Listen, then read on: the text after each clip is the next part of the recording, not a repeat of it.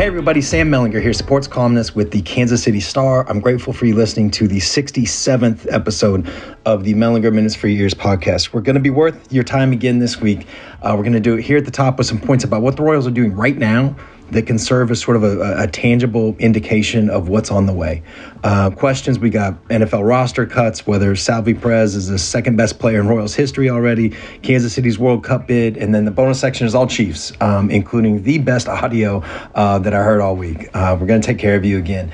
Okay. We got to start the show with the Royals and Mondesi and the future. And let me say right here now that if you're not interested in any of this, you dismiss it out of hand. Royal schmoyals, like I think you'll be missing something, but I also get it. Like Royals are well out of a playoff spot. They're barely out of last place. And if we're honest, there's a chance that Mondesi will be hurt again between the time that I'm recording this and the time that you listen to it, right? So, but they've got some real stuff working here. And, the Royals can be criticized fairly for a lot of things, but they are adaptive and they do try different things. And I think you're going to start to see that in the big leagues pretty soon. And let's start with Mondesi. The Royals are being deliberate with him, and things have changed around him and sort of how the Royals see him, and he knows that. And you can see it. The Royals have handled Mondesi the way that I think a lot of big league teams would.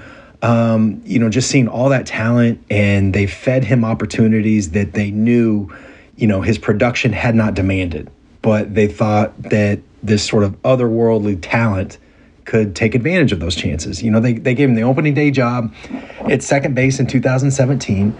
And they planned on batting him third before he was injured shortly before opening day this season. I mean, he keeps getting these opportunities, right? He was the shortstop when he returned in May. He was the shortstop when he returned in June. And now that he's returning in September, he's the DH in his first game back. And there's plans to put him at third base on a limited schedule going forward. He was the cleanup hitter his last game in June before he got hurt.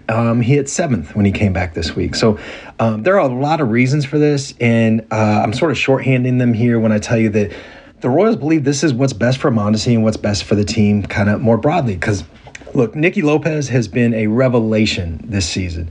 He's gone from trying to play second base in the minor leagues to now being the everyday shortstop in the big leagues. And he has done it so well. The Royals really have no choice but to keep him there.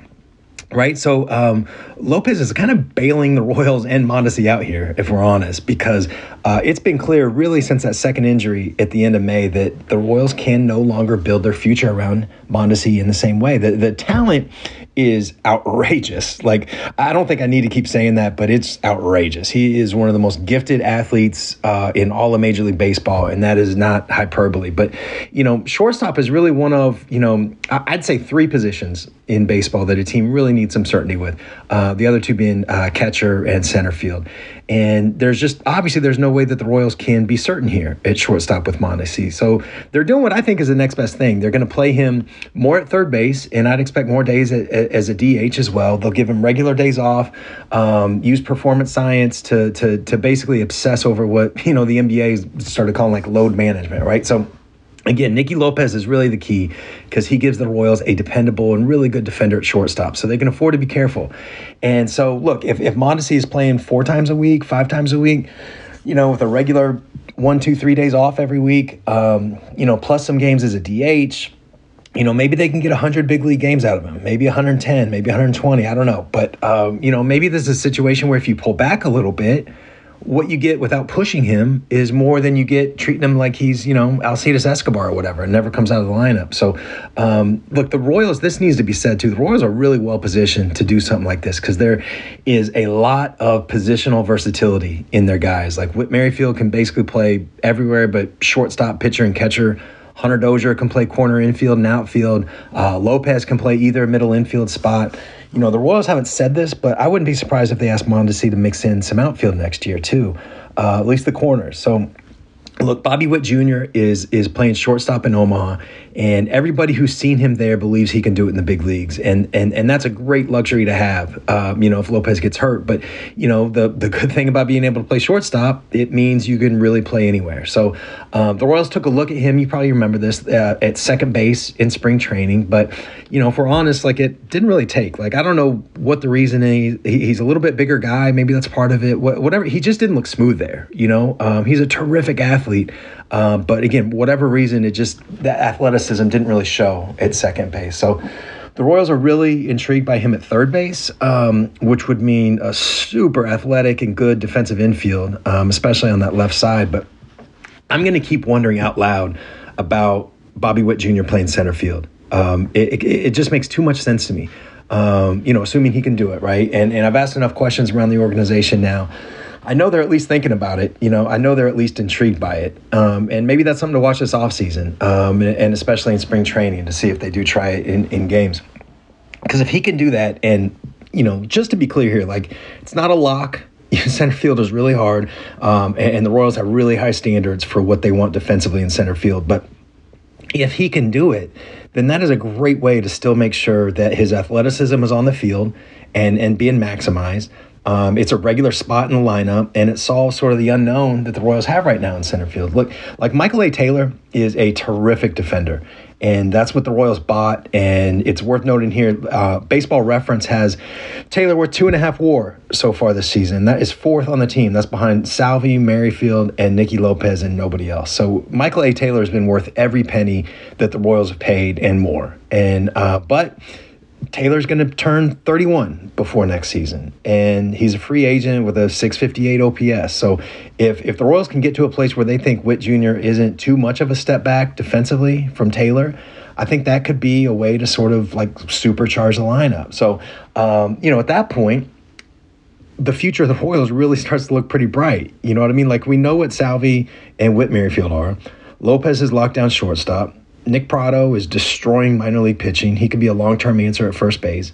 You'd have Mondesi kind of roaming between like third base and DH, and I think maybe the corner outfield spots. Witt Jr., maybe he's in center. MJ Melendez can, lighten Perez's load behind the plate. Also maybe play corner infield and outfield spots. I mean, that's 7 guys right there who are either established stars or young with the talent to soon establish themselves as stars. You know what I mean? So, and there's still guys like Hunter Dozier, Benintendi, Manny Rivera, Kyle Isbell. I mean, you could win with a core like that. So I also want to take a quick minute here to talk about Jackson Kowar. The pitching's part of this as well. Obviously, Kowar was really terrific the other night. His first start back from the minor leagues, went 6 innings, 6 strikeouts, no earned runs against the Indians. And I'm not telling you that Kowar is now an ace or whatever. I'm not even telling you that he'll have a run of success like Daniel Lynch has had since coming back from Omaha. All I know, the Royals liked what they saw from him in Omaha the last few months, and he was striking out a ton of guys there, but his walks were higher than you'd like. His ERA was over 5. So,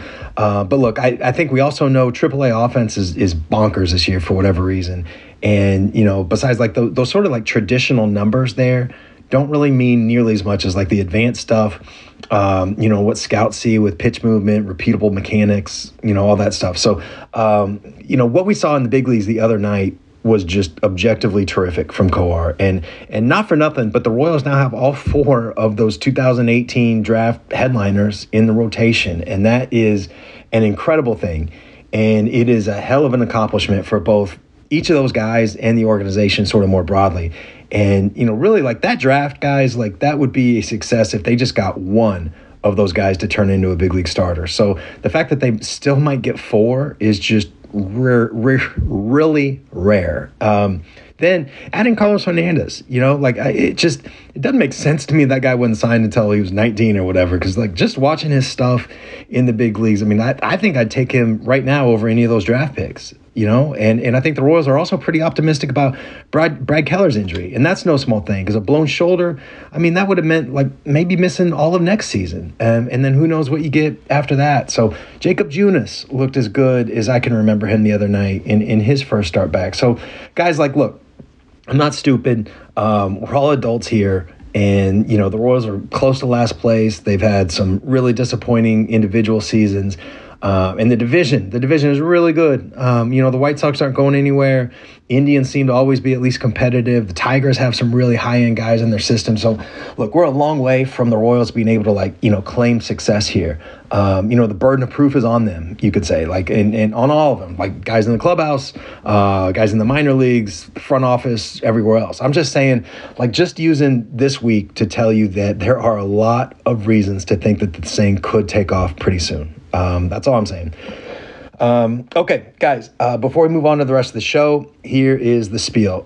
3 asks, and we're still cool if you only do 1 or 2 or 0 or whatever. But I got to ask. The first, please help support us by giving the Sports Pass a try. $1 a month for the first 3 months or $30 for a year. Reach out to me on Twitter, Facebook, email, whatever, and I'll send that along to you. The second, please rate and review the podcast. Savannah and I appreciate all the love you've given us already. We see you. Thank you. We see all the 5-star ratings. Thank you. I'm just saying, if you haven't already done that, if you haven't already given us a rating and review, please do it. Really helps us get the word out. And I love you guys are actually listening to me, which I love. 5 stars only. Love seeing that, guys. Thank you. The third thing, if you want to participate in next week's show, and I hope you do, please call 816-234-4365. Leave your first name, where you're calling from, and almost literally any question. Put the number in your phone, call anytime, 816-234-4365. One more time, just rewind it if you need to write it down or whatever. 816-234-4365. All right, guys, I appreciate you. Quick break, and then we're back with the questions.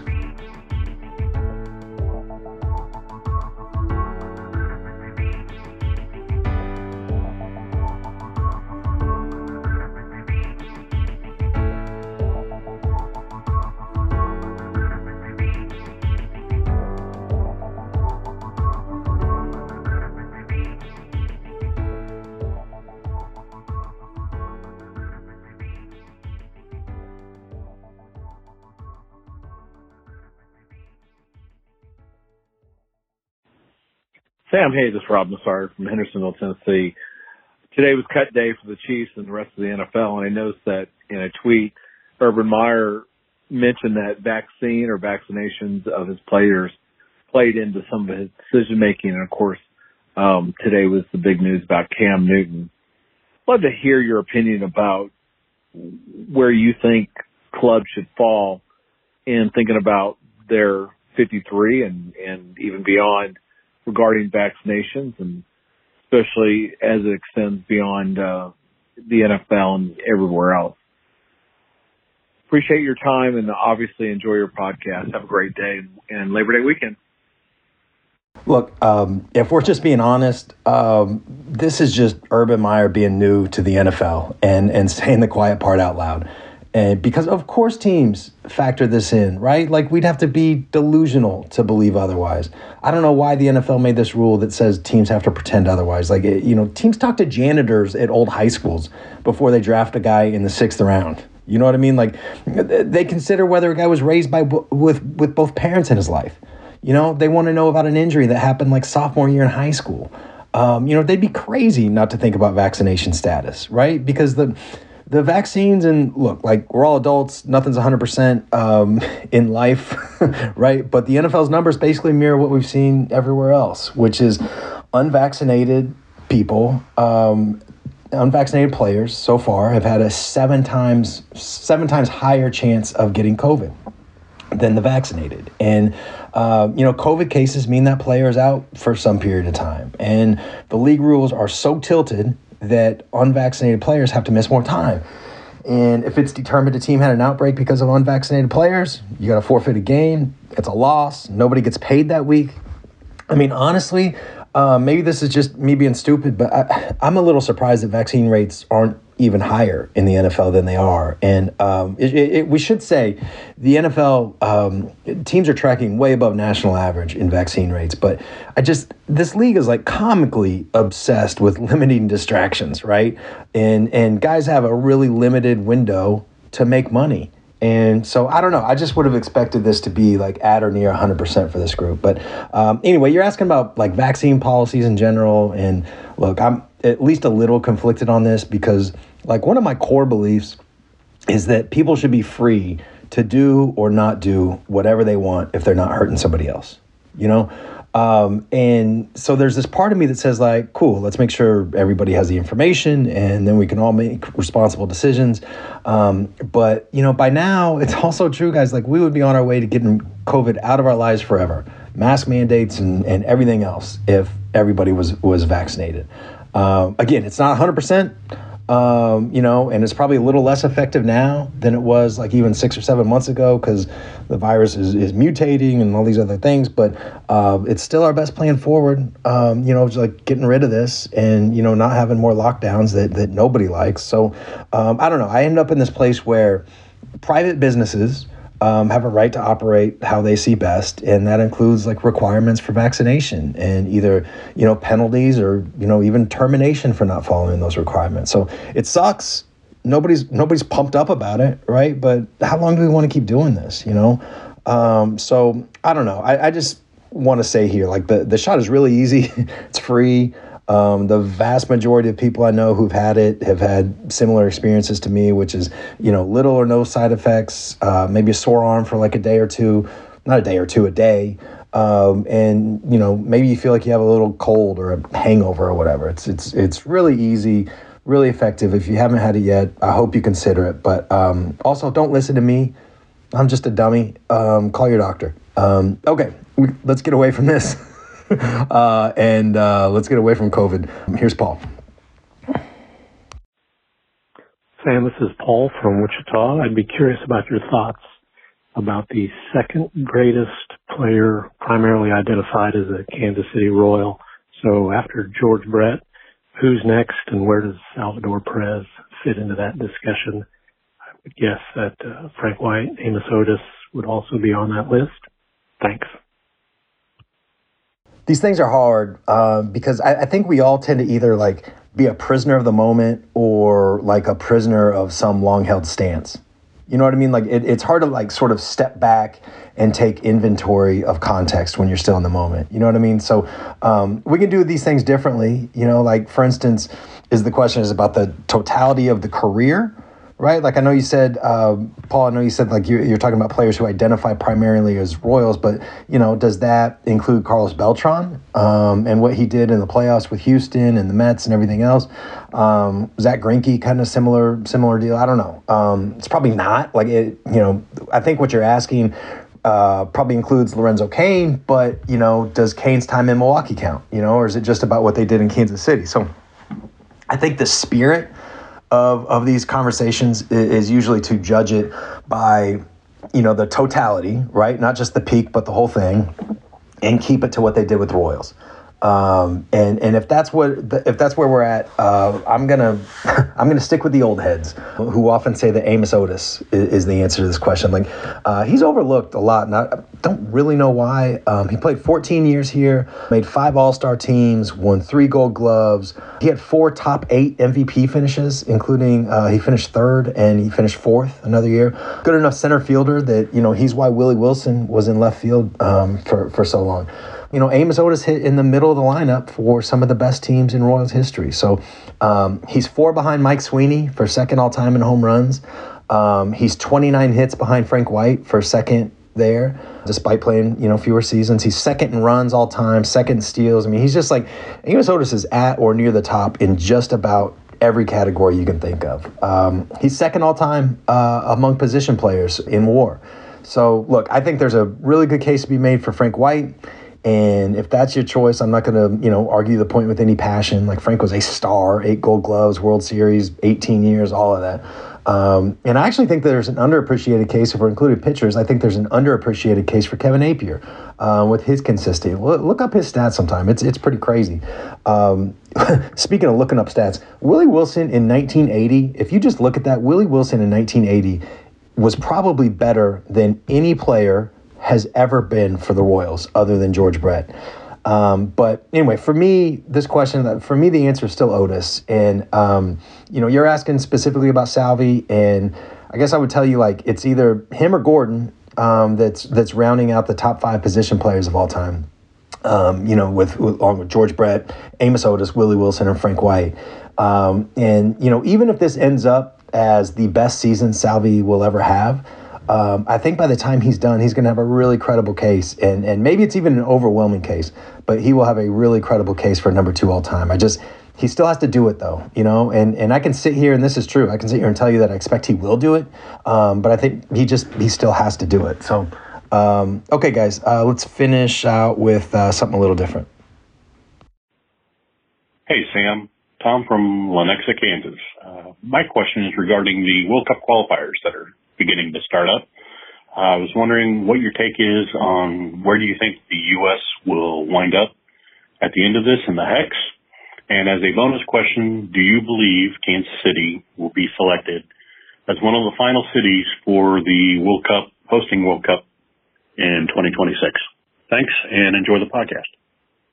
So I am cautiously optimistic about the U.S. men's national team. Like, I think that loss to Trinidad and Tobago was like just always going to be a defining moment, good or bad, right?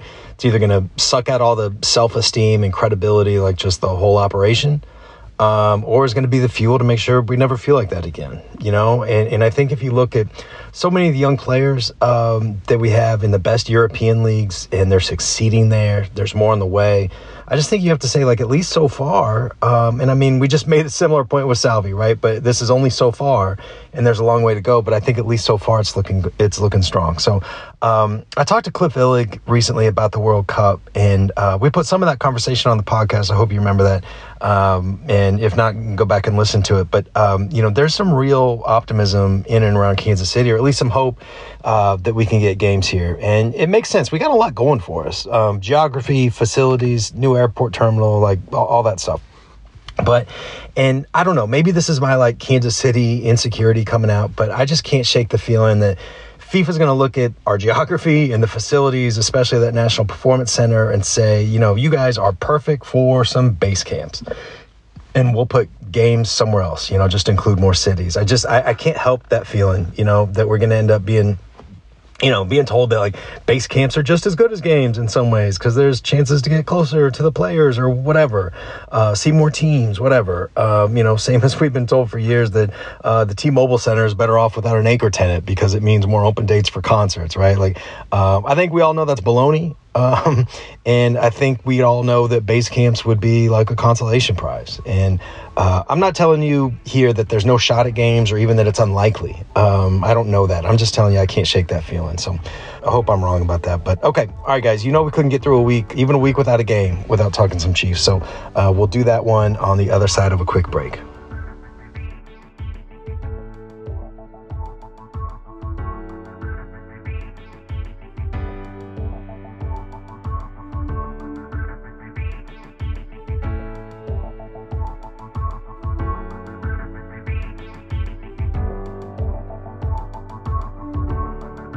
Okay, guys, let's finish strong. And we're going to start with the best thing that I heard all week, which was Jody Fortson shortly after finding out that he made the Chiefs 53-man roster. This is great. Let's just get right to Jordy. God is good, man. I done put a lot of time into this, and it was a lot of days that I thought that this wouldn't come, but I just stayed true to it, and I just kept working, and here we are. I know it's so much more work to do, but I was told to take my small victories as well and cherish them. So it's been a long road, dog. It's been a long road. I mean, how good is that, right? Like, the story here is great. I mean, Jody Fortson was a JUCO quarterback, went to a small school, undrafted, you know, basically given a tryout at receiver. Then he's cut. Then he's asked to change positions and work on some specific things to get better. He took it all to heart, and here he is on the best team in the NFL. It's a really cool thing. One more piece from Jody, and this one is somebody asked him if there were times that he didn't think he'd make it. This is good stuff too. There's a few, like, for instance, I'll just go back to the more recent one where, you know, I'm a tryout, walking on to the Kansas City Chiefs, and I'm at tight end for the first time since 2006. And then they're throwing me in there, and I'm like, oh, man, I can't remember what a three-point stance is or who to block this, and I'm lining up wrong, and I'm just doing everything wrong. But I'm running fast, but I'm doing everything wrong. And they just gave me a chance, you know what I'm saying? They gave me a chance to calm it down, and I did get cut. I got cut, but I had some time to reflect and be like, wow, like, maybe this not for me. Like, they want to make me a tight end. I haven't done this in a long time, but something told me to do it. God told me just to stick with it. You know what I'm saying? It's going to pay off for you. Okay, just again, I don't know how you can't feel good for that guy, but okay, there's actual football to talk about here too, and there are three parts about the Chiefs cutting down to 53 that stood out to me. The first was cutting Tim Ward. He had a really strong preseason, and not just in games. And, the Chiefs have been like prioritizing defensive line depth. So, that one was a surprise cut for me. The second was keeping 10 offensive linemen, especially when that 10 doesn't include Kyle Long, who will probably, begin on the PUP list. And I think the expectation is that a guy or two will begin the season on IR. So that would open up a spot. They might also be trying to hold on to these guys as long as they can, just to make it more possible to get some of them on the practice squad, keep them in the building.